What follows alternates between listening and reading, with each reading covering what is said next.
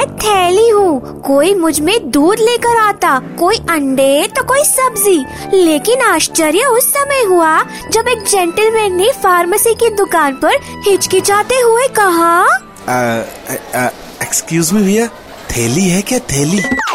इस world population day पर 94.3 my FM कहता है, थैली को थैली ही रहने दो और बिना हिचकिचाहट के कहो कॉन्डम।